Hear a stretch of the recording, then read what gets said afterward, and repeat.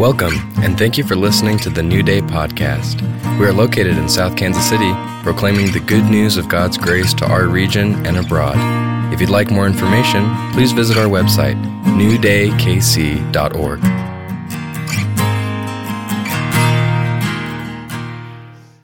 know it's been a while.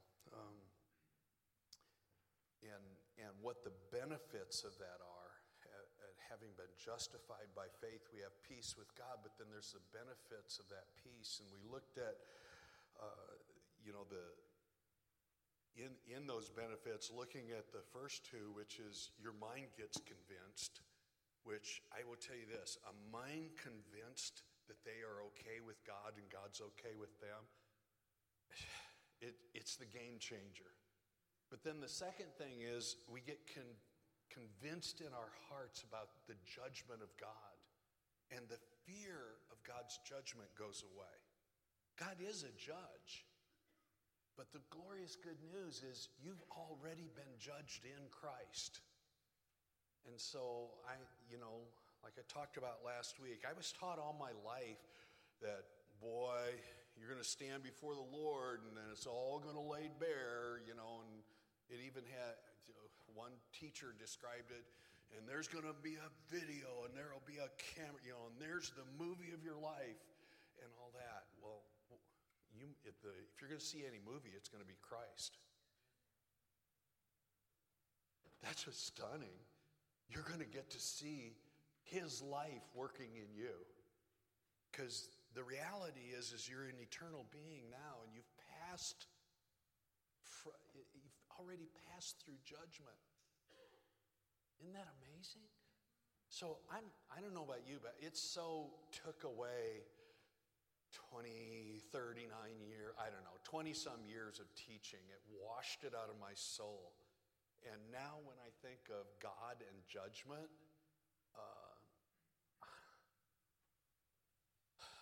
I actually think through the parables. Do you know that most of the parables are about the judgments of God, and you know how they end up? Almost all the parables, almost all of them that Jesus taught are about mercy and love and about being found. They're not about being cast off. They're about God's intent. And it's like, why wasn't I taught it this way? Well, I'm teaching it now. Okay. So the third one is this. Notice I wrote it in great big letters at the top. You are able to trust God. When you look at the circumstances of life and what you go through, there's times where, I don't know, I never felt like God wasn't there, but I would say things like, "Where are you, God?" Do you remember those? Did you ever say, "Where are you? Why am I stuck here all alone?" And the truth of the issue is, here's the solid truth. He doesn't leave. He didn't go anywhere. Why is he so silent? Well, some of that could be you're not listening well, or some of that can be he's choosing to be silent at that point in time. And I've taught this for a lot of years. Sometimes God speaks loudest by his silence. All you have to do is look at childhood things, Did you ever have that where you kept asking for something and then finally your dad goes, there's no answer, he just stares at you? I've given you my answer. And sometimes we get that from the Lord, not in a harsh way, but sometimes there's silence. And silence isn't always bad, and it's not always negative. Silence is to get your soul, your heart to learn, to actually trust, and to trust in him. So that's where you go back to this scripture. It's not about God being good or bad to you. It's about God being God to you. Therein is the solid thing. I always come back whenever it's this. I learned to trust God over scriptures that taught me to trust God. You always come back to the truth. If I am justified in my faith and that I'm at peace with God, then I can do Romans 8:15.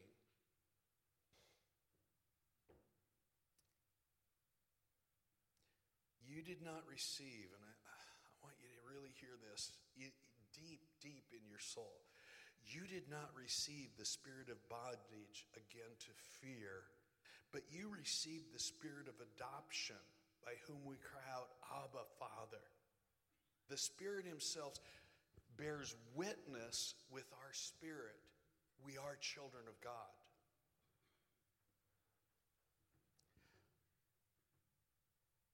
The most important time to wrap your arms around believing that is on your worst day.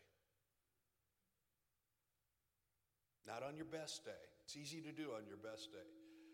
But on your very worst day. But I never have one.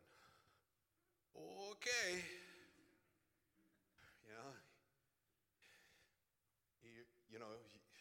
You're either going into a crisis, you're in a crisis, or you're coming out of a crisis.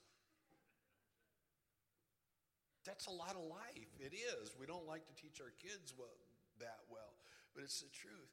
It is at that time, it's then that we lean into this scripture and go, wait a minute. I've been adopted, and especially, I always poke at the charismatics, but I poke at that because that's who we were or are or something. But we all like to use that word Abba. That sounds really like it's part of our religious language now. Do you know what I mean? Abba, and it's just, but really what it meant was, what is the most intimate term that you can come up with for father that you have? Daddy? What else? Pops? Papa? It's really weird, but each of my kids call me something different in regards to how they relate to me intimately, and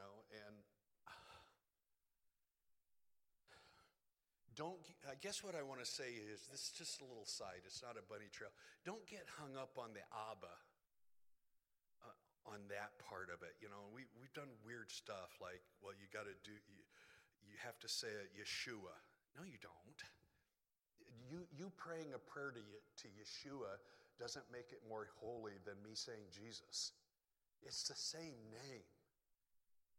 And you adding Mashiach doesn't give it more power. It's Jesus the Messiah is what you're saying. Actually, what you're saying is Christ. And so in doing that, it's not about getting hung up on these words. The trust comes in me going, wait a minute. I didn't receive bondage. I received freedom. I can trust God because I'm at peace with him.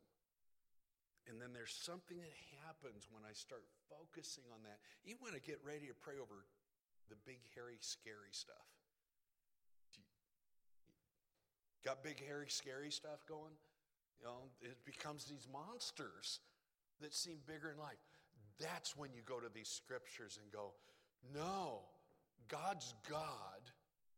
And then you have to settle something, though. And that's this, and I'm going to make a subtle thing. Am I splitting hairs? Yes, a little bit, but I think it helps. Is God in control or is God in charge? Because if you believe that God's in control of everything, he's not very nice. He's actually not very trustworthy. If you think God's in control of everything and will make you do something or make other people do something so that you can be okay, you've got a view of God that is a little bit distorted.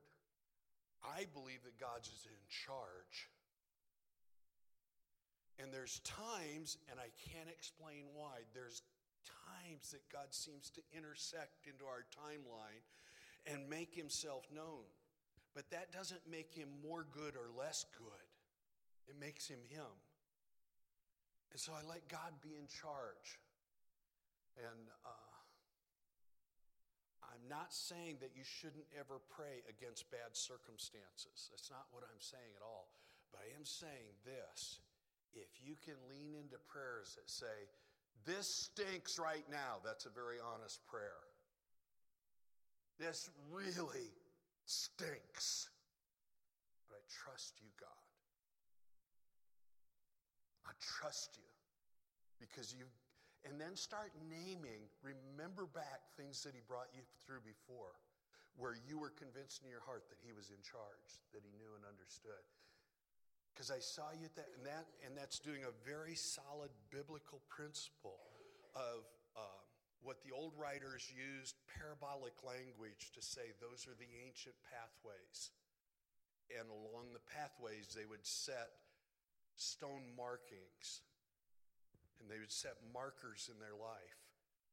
Recount to the one who's in charge the markers in your life where you knew he was in charge.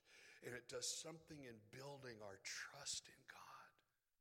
Because you're already in Christ. You've been justified. You're already in peace. You have peace. And that thing is trying to steal your peace. Do you know what reharnesses that peace? Lifting your voice and says, God, I trust you. I trust you. There's nobody else you can't. Do you trust yourself? That's a bad move. I've made a lot of wonderful decisions. I've made some boneheaded, stubborn, what were you thinking decisions. One time in the river, not that long ago, so this isn't like the old river. I like to go fishing by myself, and the river's a very dangerous environment, even though it just looks like it's just a regular old river there in God's country in Iowa.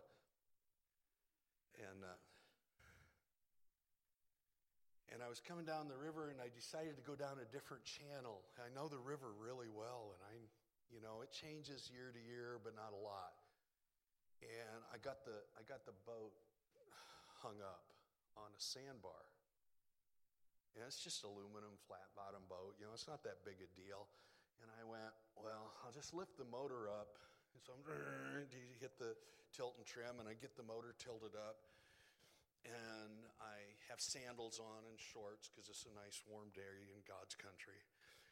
And I jump out because it's just shallow water. I'm hung up on a sandbar anyway. And when I jump out and land on the sandbar, I go up to my knees in silt. The sand wasn't sand. And it was like quicksand.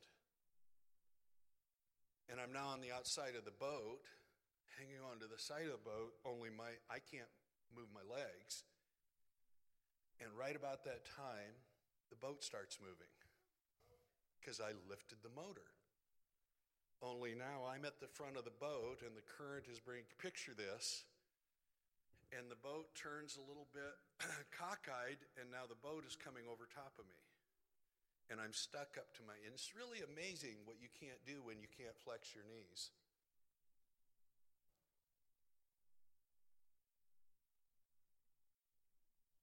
So I said to myself, self, you're in deep trouble here, boy. You got to get away from this thing. So what would you naturally do? I tried to push the boat away. When I tried to push the boat away, guess what happened to my legs? They went deeper into the sand. And every time I pushed the boat away, what did the current do? You ever had these situations in life where it felt like that? And this is why it's such an excellent parable to the story. And that boat, and so I'm getting more and more bent backwards, which is harder. I have to take all my effort to now push the boat away to keep it from slow drowning me. And I'm going, this is a bad way. This is this is going to be slow when they say you're going to recount your life. Well, I'm going to have several minutes here, so which parts of the movie do I want to see? And I remembered that I passed this old couple. Well, they were older looking than I was. So I call them old couple. And that they were about maybe a block and a half downriver. So what do you do when you're in trouble? Help me. Actually, I have a really loud whistle. So I whistled real loud, thinking surely they'll hear it, and then they'll hear my screams for help. so I whistle really loudly. There's nothing. I'm getting no help. And I'm starting to get worn out, trying to keep the boat off of me. And I just went. And then here's really what happened. I started going, God, you've always been in charge of my life. If it's time to go, it's time to go.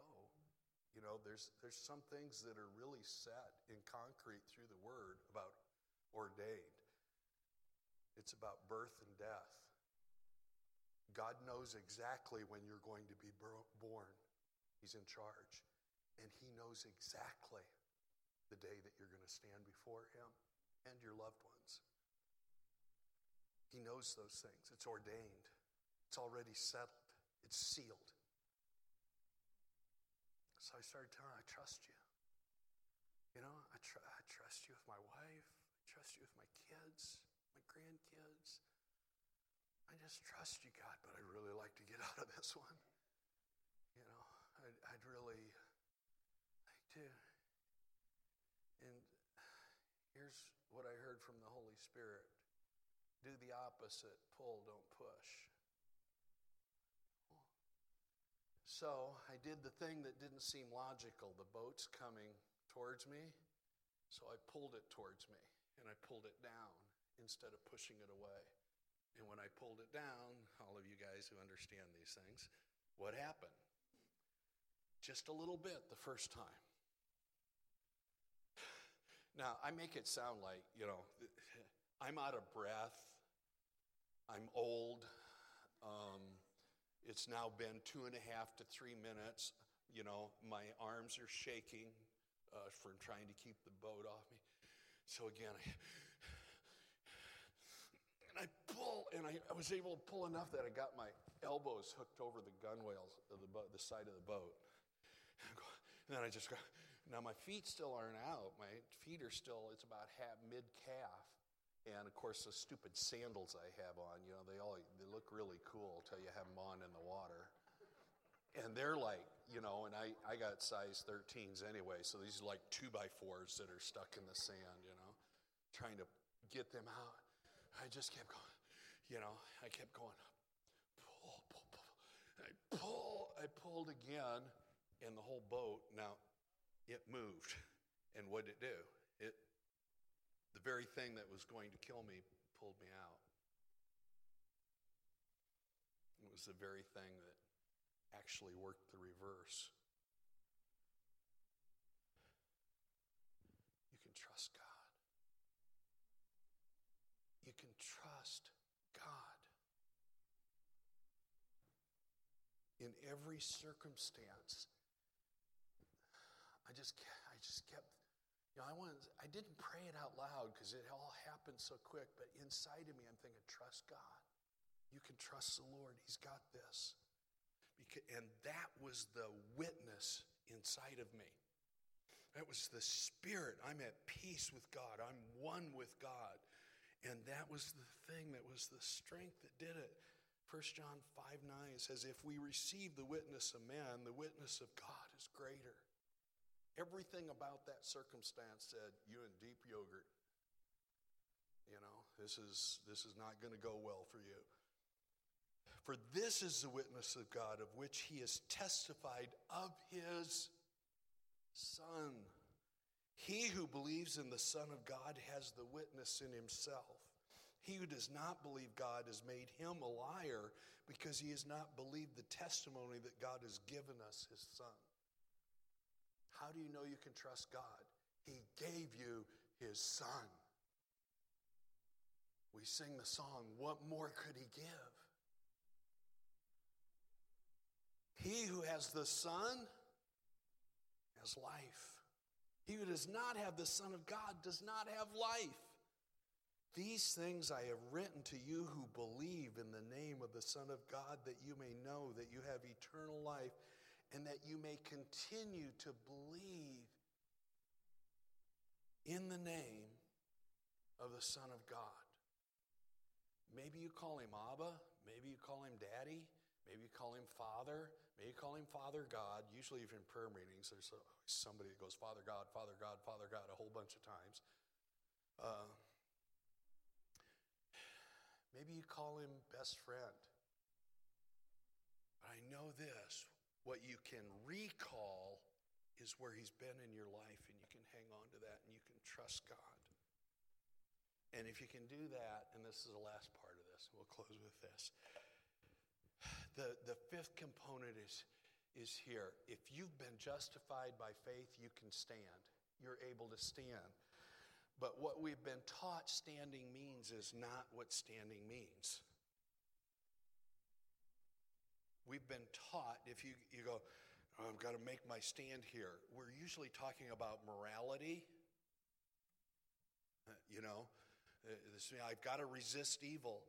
When it writes in the New Testament about standing, it is not talking about you making a moral choice. It's talking about that.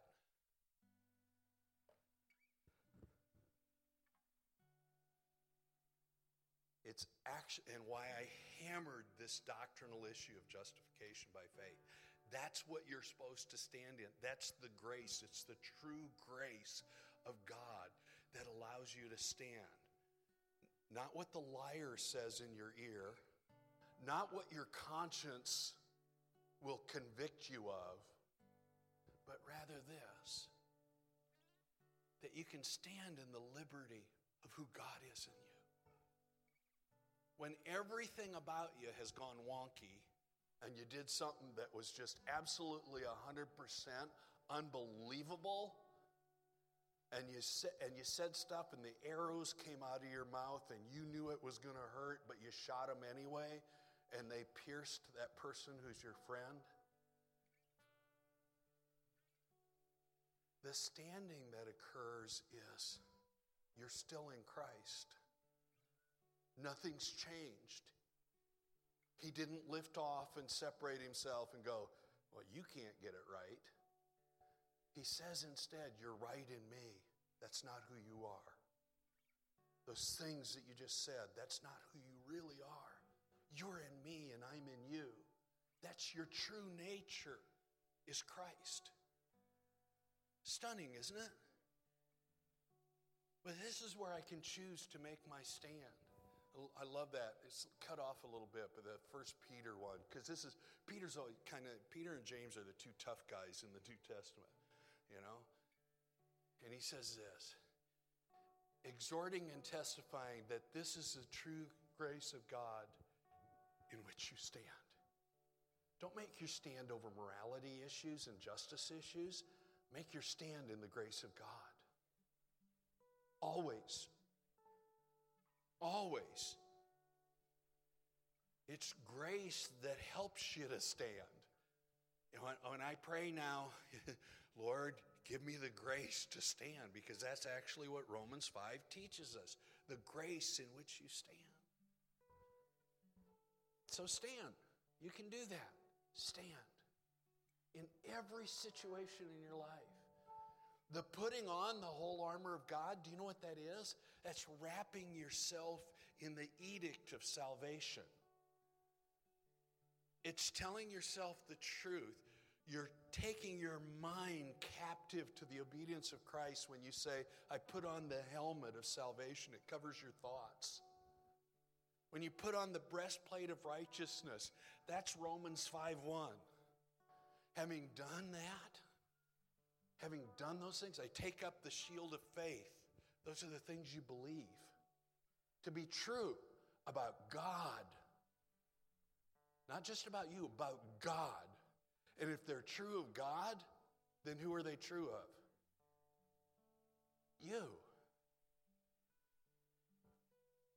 If they're true of God, they're true of you. In the Spirit, you've been harnessed in this. That's where that's what you stand in. Standing isn't a morality or a justice issue. Standing is a grace issue. Stand in liberty. Wow, I yielded to a really stinky choice. I'm going to take a step back right into liberty. This is where I belong. This is where I feel safe. This is where I'm comfortable. This is where I know that I can harness that God's in charge. By the way, I didn't tell you the end of the story. After I got back down in the boat and went by those people, I said, "Didn't you hear me whistling and yelling?" They went, "Oh, yeah, we heard you." "What were you thinking?" "We didn't know. We couldn't figure out who it was."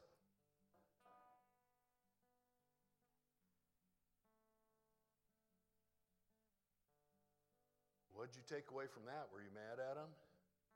No. There's only one I can trust in. They could have come up, what would they have done? I mean, literally, and I don't mean this badly towards anybody else, but they were an old, if I'm old, they were an old man and old woman. What were they going to do? So I was a little grumpy as I'm, unhelpful, where it says, trust me. Trust me. You may be facing, so I know a couple of you, what you're facing right now. All it comes back down to, if you want to make a stand, then do Proverbs 3, 5, and 6. Get this harnessed. Memorize it in your soul. Trust in the Lord with all your heart. Do not lean on your own understanding. In all your ways, acknowledge Him. Say it's Him. All your ways. I trust you, God. And He will do what? He will direct your path in life. He knows. Don't be scared of death. Don't be scared of it. I know I recently again had some family members pass. It's hard, but that's not the end. You're an eternal being. It's not over. It's not done. God's not done. He's in charge. I don't know what it's going to be like. One, I'd like to cruise by Pluto, just like Tanner's going to cruise over Arrowhead today. That'd be pretty cool, because I always like the planet Pluto that they say is not a planet, but might be a planet. Have you ever seen those photographs from out in space, and then they show all these colors? And then Isaiah tells us that the morning stars sang together. Eternal beings. Right now. I can treat you really different if I see you as an eternal being. I can love you for who you are here. Oh man. Sorry, I got to do this one other thing. Charismatic, seeing in the Spirit. We don't see in the Spirit, we see into the soul. If I saw you by the Spirit, what would I do? Christ. We use language to try and things that we know to explain what we don't know. I don't think anybody's ever seen in the Spirit. They might have got a word of knowledge. They might have got a word of wisdom. They might have seen something in that soul, but I'm telling you,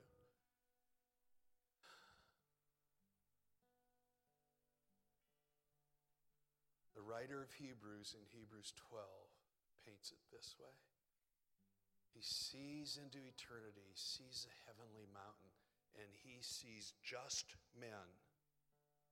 It means they were justified by God, made perfect. All the passing over is we're made perfect. You're already just. And that should be just fine with you. And you can trust Him. We pray.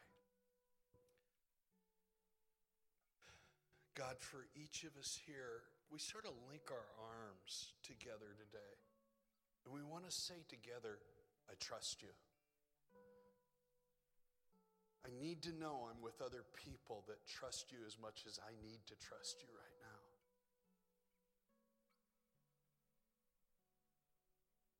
In this prayer right now, would you just turn to the person next to you and say, I trust God with you.